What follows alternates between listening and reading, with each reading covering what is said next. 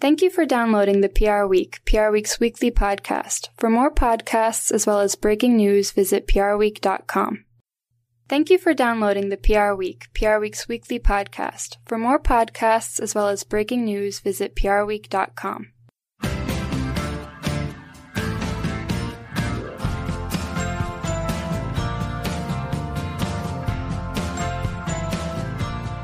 Hello and welcome to PR Week, the PR Week's regular weekly roundup of everything that matters in the worlds of PR and communications, except this is a special show, listeners, because it's the first week after the holidays. We wanted to get you excited and give you some bonus content. So we've got a special show with Gail Heimann, who's the new CEO of Weber Shandwick. How are you doing, Gail? I'm fantastic, Steve, and you have totally raised the bar I know. On levels of enthusiasm. You didn't know I had that in me, did you? I didn't know, but now...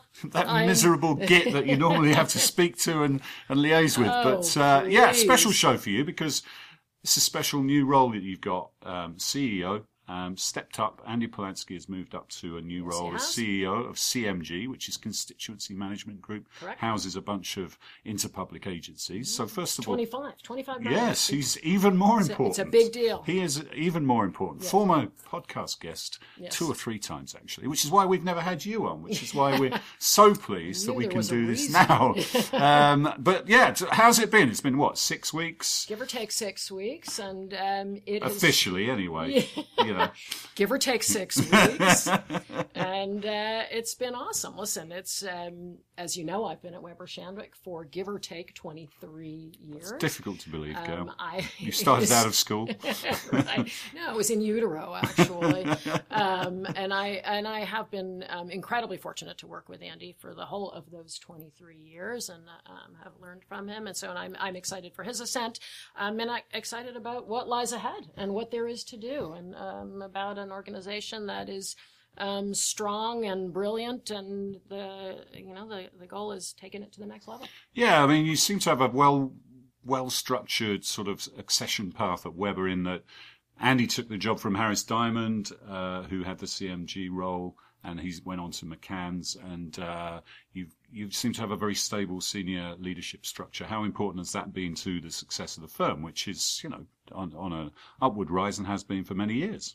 Listen, I think stability has been hugely important to the success of Weber Shandwick. I think probably the byproduct of stability is trust. So when you have senior management, and in this case, beyond, Harris before Andy and then me, we have had that stability globally, and in a world that is as complicated as ours, having senior players around our organization with whom you have a trusted relationship, I think is a very important piece of our success.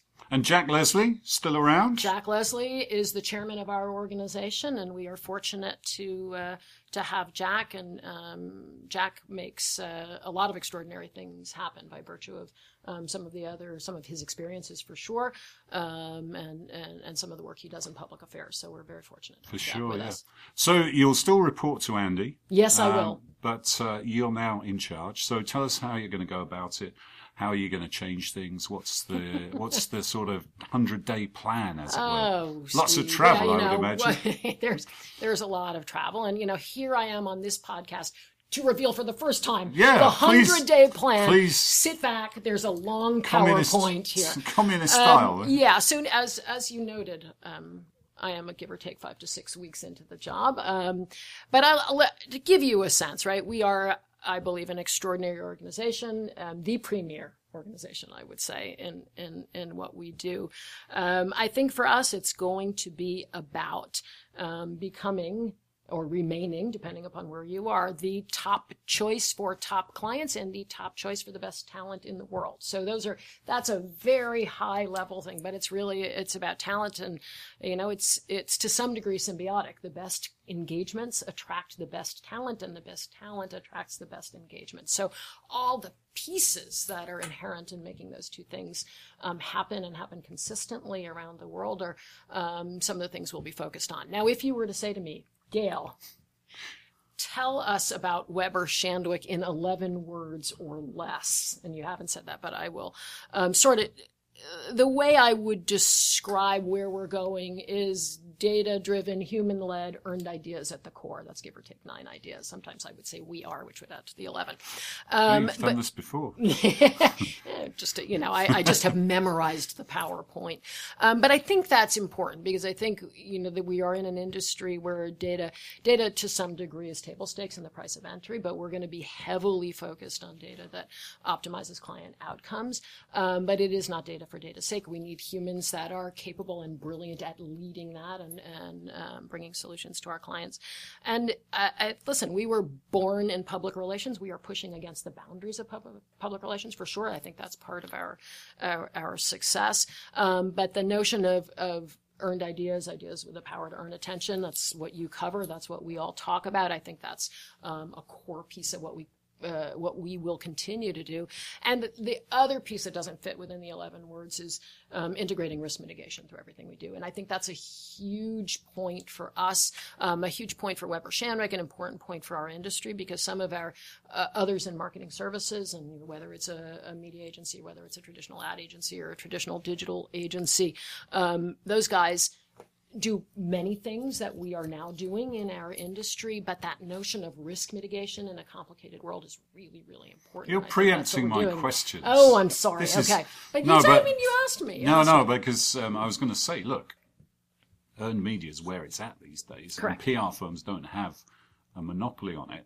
But I was going to say, what is the difference between Weber and, say, Mullen Lowe or other Huge or other agencies, or picking McCann. only IPG agencies. Yeah, you are picking McCann. only IPG agencies. Well, yeah, because you have all those different profit centers. Correct. Michael Roth, they're all separate in terms of the way they report. But it must be increasingly difficult for that earned media to work out who does what, because everything is concentrating on earned media. But your point is that the risk mitigation, the crisis stuff, frankly, they'd run a mile if they had to deal with a big reputation management issue or crisis, wouldn't they? Well, I won't answer that, Steve, because I respect all of our IPG brands. Let's say the ad agencies at Publicis or Omnicom then. Yeah, I do feel quite passionately that your ideas can be bigger, bolder, more courageous, more compelling if you know how to mitigate the risk that may be inherent in those ideas. So take aside all the other things that are happening in the world that could bring risk and risk management into the equation.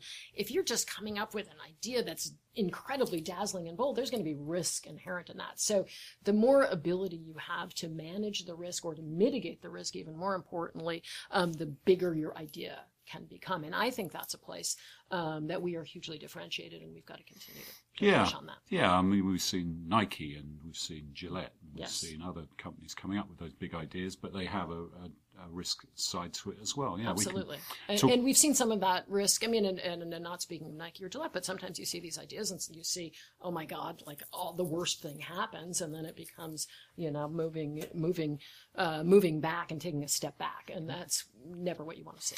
Okay, now when I first came to this country as PR Week editor, when was that? It was nearly 10 years ago, to be honest. Yeah, it feels like yesterday. No, it doesn't. It feels like 20, doesn't it? But there was, I think, in the top 10 agencies, there might have been one female-led agency. Now we've got 5 of the top 10. First question is, that seems like a great thing to me. The industry's 70% female. But does it matter, or or do you see it more as just these are great PR professionals and they are leading their firms, and that's deserved, and we shouldn't talk too much about the gender? What's your sort of take on that? How important is it? Good question, Steve.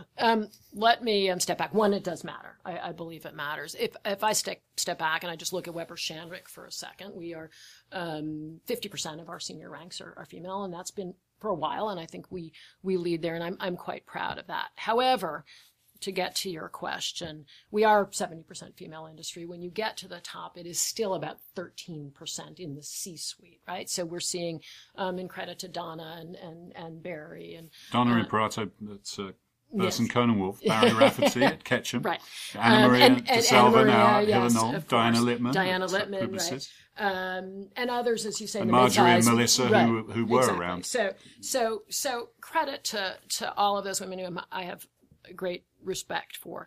I would think all of us would agree that we want to be judged as leaders, not as female leaders. And so I feel very strongly about that. But the tension in that is that we do have a mandate to be role models. So that's where it becomes important, and that we have to be an industry which, 70% female, 30% men at the beginning. We have to end up 50-50 in leadership. And one should argue that one should end up 50-50 in leadership in the world, in the public sector and the rest of the private sector. And pay parity as well. Absolutely.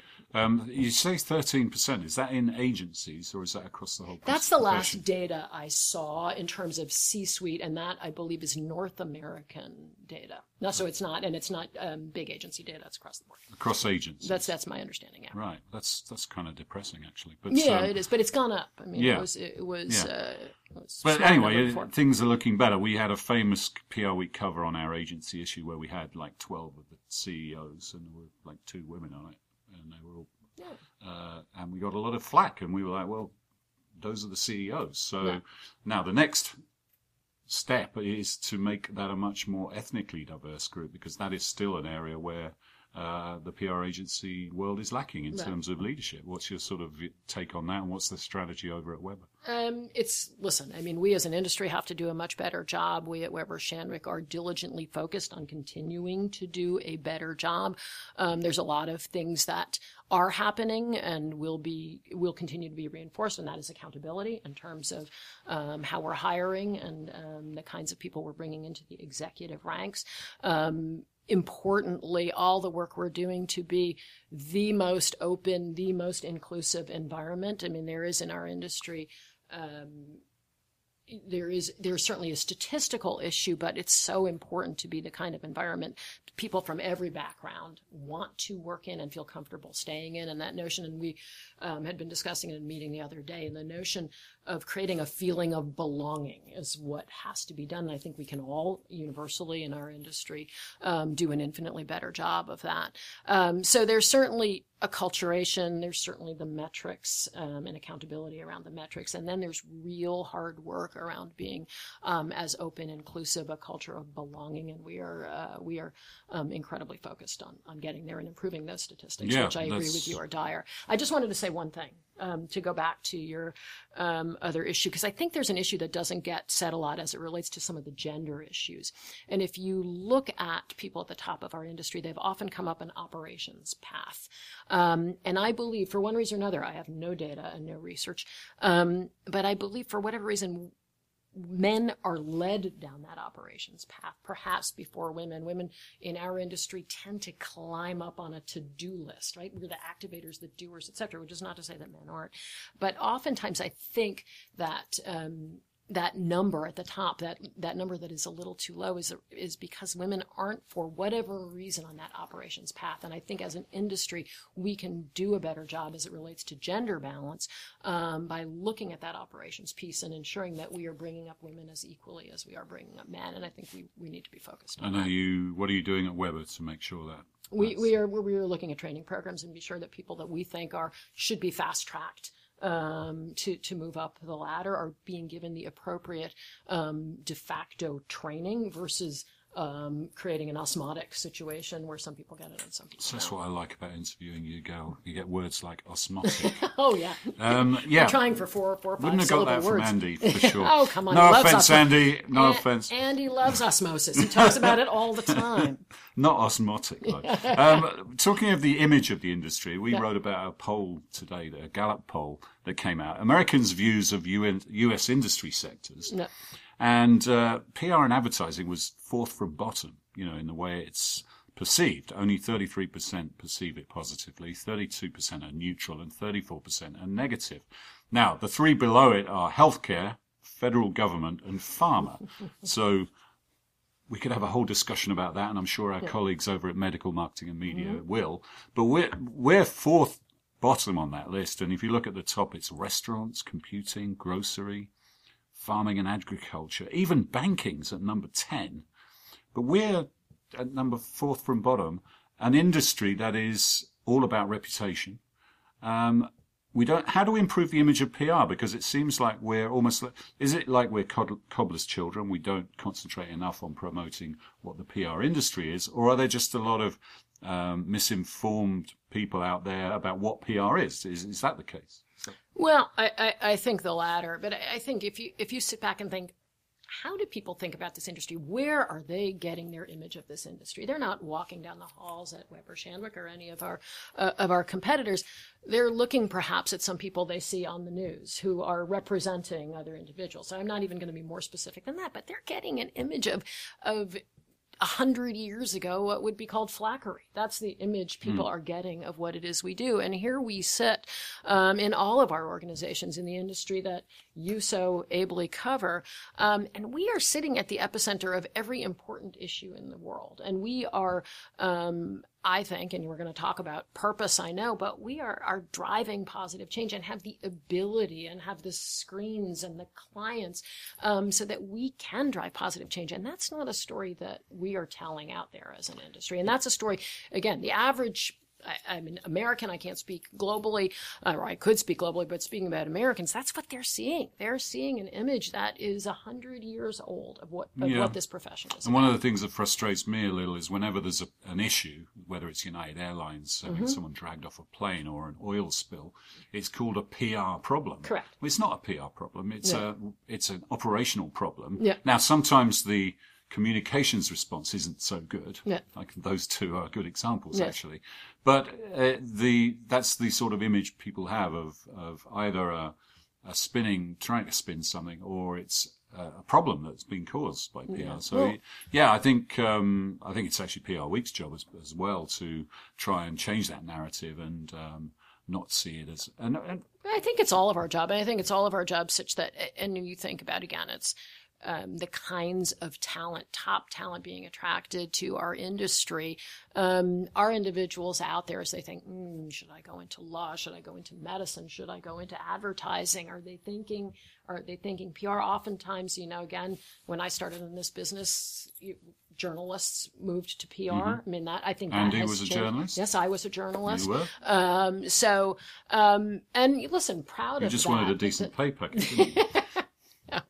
But look at the United Kingdom, where people use PR as a verb. Let's PR that.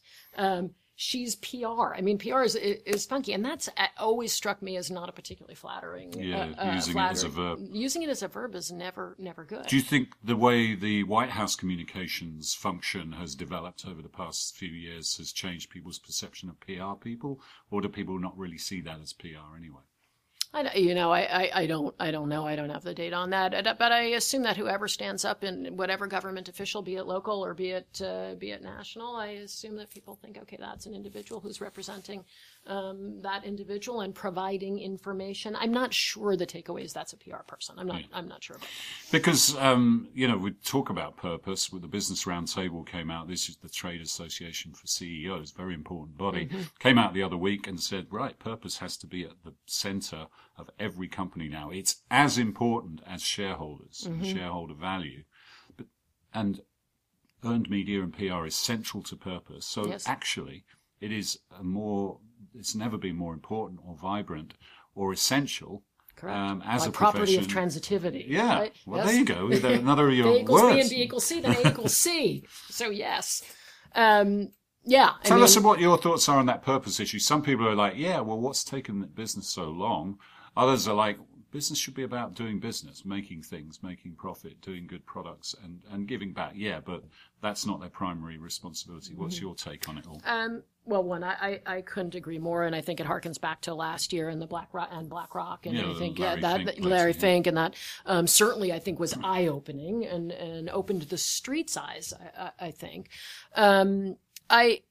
I think one of the issues, if you step back and look at one of the issues that we have, and this is throughout the marketing services or marketing solutions world, is sort of this tension between short-termism and long-termism. So to answer your question, I mean, the short-termism, and now that we have data, we can see short-term what's working, and we can change what we're doing, and we can move quickly, and that's response to the markets, right? That short-term philosophy. And here we are in reputation building and brand building and culture shifting and all the work that we do that is profound and meaningful and supports a purpose objective. And that's long-term stuff, right? And that, for us in our industry, being able to work both of those, so I think is really important. So to answer your question, do I think it's important?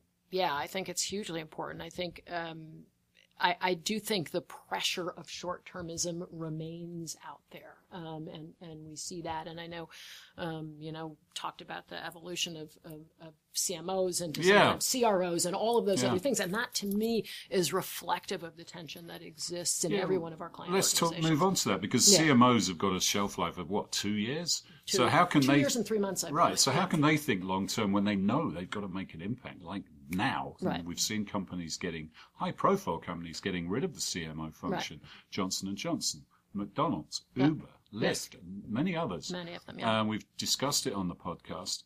How does that fit into this world? Is marketing changing? I mean, you've made a big play for the CMO as your client to take you beyond that core CCO contingency. So where are you seeing that as we move forward?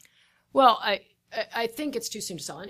To say, in some cases, right, we've seen the advent of CROs. I mean, I think in your blog post you talk about sort of the move into technology and IT taking over. I believe, to throw a few more syllables at you, that our success is born of our ability to be cerebrally ambidextrous, right? Oh, wow. I think there used to be, I mean, if you look at the advertising industry, it was carved That's up into a lot of syllables. I know. But the advertising industry traditionally was carved up into right brain and left brain people, right? And we separated them out, and then we moved on to separate them. It's changing. Yeah. You absolutely have to be able to do both. You have to be able to understand, interpret, love data in order to develop any kind of strategic or creative product on the other side. So right-brained journalists going into PR could be a thing of the past. No, not in your case, Steve. But that ship may have sailed for me. but so I think there will be an evolution of the skill set of the CMO. I would like to believe that someone who very brilliantly combines the art and science of what we do is an individual of the future, not of the past. And I think we are enamored of the power of data, and data is for sure critically important. But I think, as I said earlier, it is table stakes, and the art of what we do, and the beauty of the creative, I think, is part of it. And that's a marketer's job, is to do both sides of that equation. Let's finish by talking about agencies. We've seen some stories this summer about employee activism at agencies, at Ogilvy, at Edelman, where not just people saying, actually, I don't want to work on that account. Mm-hmm. And people say, okay, no, you don't have to. Mm-hmm. They're actually saying, actually, we don't want the agency to work on the account, and we're going to protest about it. That seems to be becoming more of a thing, not just in agencies, but in companies of all types, and it links back to the purpose issue. How are you seeing that playing out? And are we in danger here of actually going so far that almost like, well, you can't work for the government, we don't agree, well, you can't, if you're not careful, you can take that to an nth degree, can't you? For sure. Listen, I think we have, as you know, and we have published a number of studies as it relates to employee activism and the growth in employee activism and the importance of it. I think, just to step back, I think it has never been more important for any organization, any business, to lead with its values. I mean, there was a time and place where everybody wrote down values and put them on a plexiglass sign, and they greeted you as you walked off the elevator. I've got them in our Haymarket reception, I saw them. actually. I have felt them. We live them every day. Don't we, Sean? Don't we, Carrie? But the reality is, I think our employees have an expectation that when they see the values on our website and they see them on the plexiglass sign, that we are living them. And I think we have a responsibility to lead with those values. It is. In fact, you've got a new strapline, haven't you? I should have asked you about that. Tell me what it is again. Oh, wait. You want to go into it now, or you want me to finish answering that Sorry. question? Sorry anyway, bottom line is we do take that seriously. There have been, for sure, issues. I mean, all the well, you had to stop working with. Well, you decided to stop working with foreign governments on. We drew a bright line, for sure. We have drawn other bright lines as it relates to tobacco and guns, and I don't know, but there may be other lines that are drawn. But that said, we do probably more than you could imagine. We get asked to all kinds of dances, and we have a committee and we review, and we walk away from many more than we take. And it's a huge issue for an industry whose job it has been to handle tough issues, right? Yeah, for sure. But the leading with the values is important. Yeah, it's not easy. Right. Okay, so let's get back to your next question. Yeah, come on. Steve. This is a softball question. This What's your new tagline, Gail, at Weber Shandwick? Oh my God, what a wonderful question. How inspired. Thank you for asking. The tagline, I'd like to think, is not... And what is it? It's we solve. Right, okay. 2 words. Very simple, in a complicated world. WS, we solve. Yeah. Oh my God. Who ever thought of that? But reality is, and we talked about it a little bit earlier, we are a client-centric organization. We do surveys annually of our clients and use the material, use the data we glean. And our clients, I believe, the average client said he or she had, give or take, 9 business and communications problems that they were hoping the agencies who work with them could help solve. And it became clear to us that our job is to continue to build an organization that is capable of solving complicated problems. And yeah, it's a simple line, but it is complicated to do. And hence hey, we are born in PR. We are building an organization, continuing to build, and we've been doing it for years, an organization that is designed to solve complicated problems, be they communications problems, and in some cases, be they business problems. And if you do the same numbers last year as you did this year as you did last year, you will overtake Edelman, and they do the same numbers, as the biggest agency in the world, and you'll be able to claim to be the CEO of the largest PR firm in the world, Gail. Well, no pressure. But that's a good thought, Steve. But it is not what motivates me when I wake up in the morning. Solving, we solve. Yes, that's what I get up and say. No, listen. I mean, we have it's a great industry. I'm personally proud and excited to be part of it, and we have a great competitive set, and we compete against each other every day, and it's we're lucky to have the bar continually raised. Well, good answer, yes. But thank you, Gail, for joining us. A pleasure to chat as always. Good luck in the new role and taking that forward, solving. And we'll see you next time on the PR Week.